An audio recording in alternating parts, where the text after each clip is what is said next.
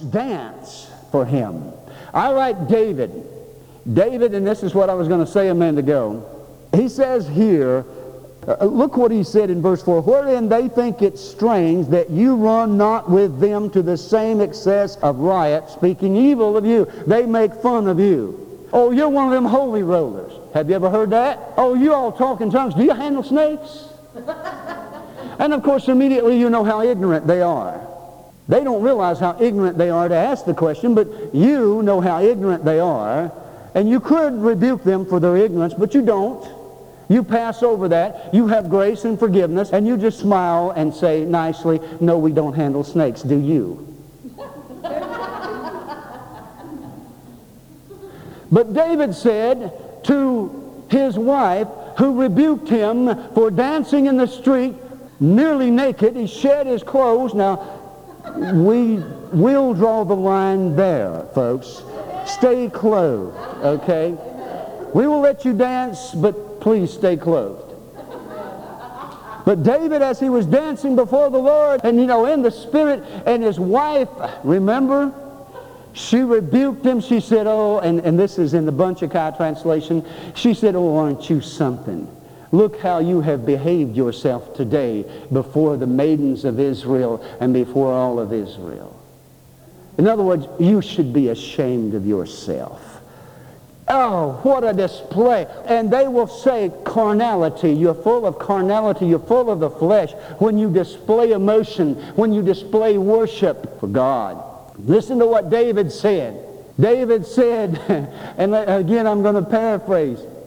He said, yeah, in essence, yeah, I have put on quite a display today, but if you think that's something, just stick around, sister, because I'm going to get plumb beside myself if you just stick around a while. You ain't seen nothing yet. Hallelujah. When the Spirit of God comes upon us, church, we need to let go of this world, because I'm going to tell you something. It's this world that's holding you down. It's the attachments to this world that's keeping you from seeing into the heavenlies and seeing the vision that God wants to give you. It's this world and the attachments to the things of this world that's keeping you from realizing the anointing and the power and the glory of God that He wants to bring to your life. You are holding on to things of this world, and the Spirit of God, His job is to make you let go, to bring you to that point where you let go. You are in the flesh, but you are not of the flesh. You have the anointing of God. You have the Spirit of God on you. You are to step over from the flesh and from the fleshly thinking into the spiritual thinking, and you are to see into the heavenlies and see the heavenly things and realize that when God calls with a shout of the archangel and the trump of God, that He's going to take you not in just the flesh, but in the Spirit, into that realm, and show you things that you have only dreamed of that are real.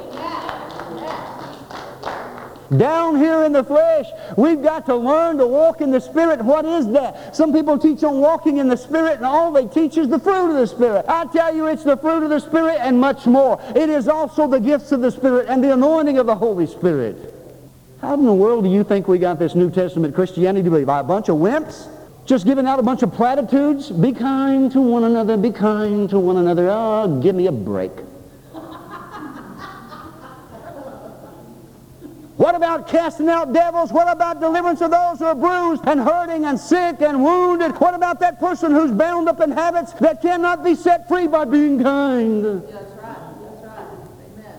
They need some power. They need a God with flesh on Him. They need a God to show up that can do something. So walking in the Spirit down here, folks, we need to get beside ourselves. For ourselves are so attached to this earth that we can't see the spiritual. Hear the words of wisdom and word of knowledge.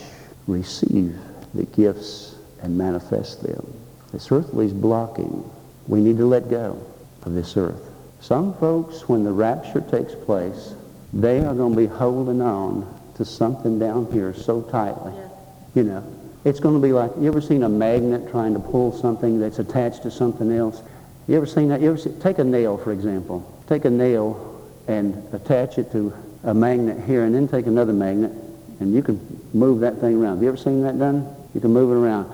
Now, if we are so attached to jobs and people and things down here, when Jesus calls, we're going to lose some fingernails, because He's going to pull us out of here When I was growing up, they used to have an old saying, "How'd you grow up?" "My daddy snatched me up by the hair of the head." That was a way of saying I grew up rough. I grew up in a rough place. I wasn't pampered. I wasn't petted. Times were tough. Didn't have time to give you all the comforts and luxuries. You grew up tough. You grew up rough. It was almost like somebody grabbed you by the hair of the head and jerked you up, you know. I mean, you had to grow up quick. Beloved, the early New Testament church faced persecution, and they had to grow up quick. They had to grow up in the faith.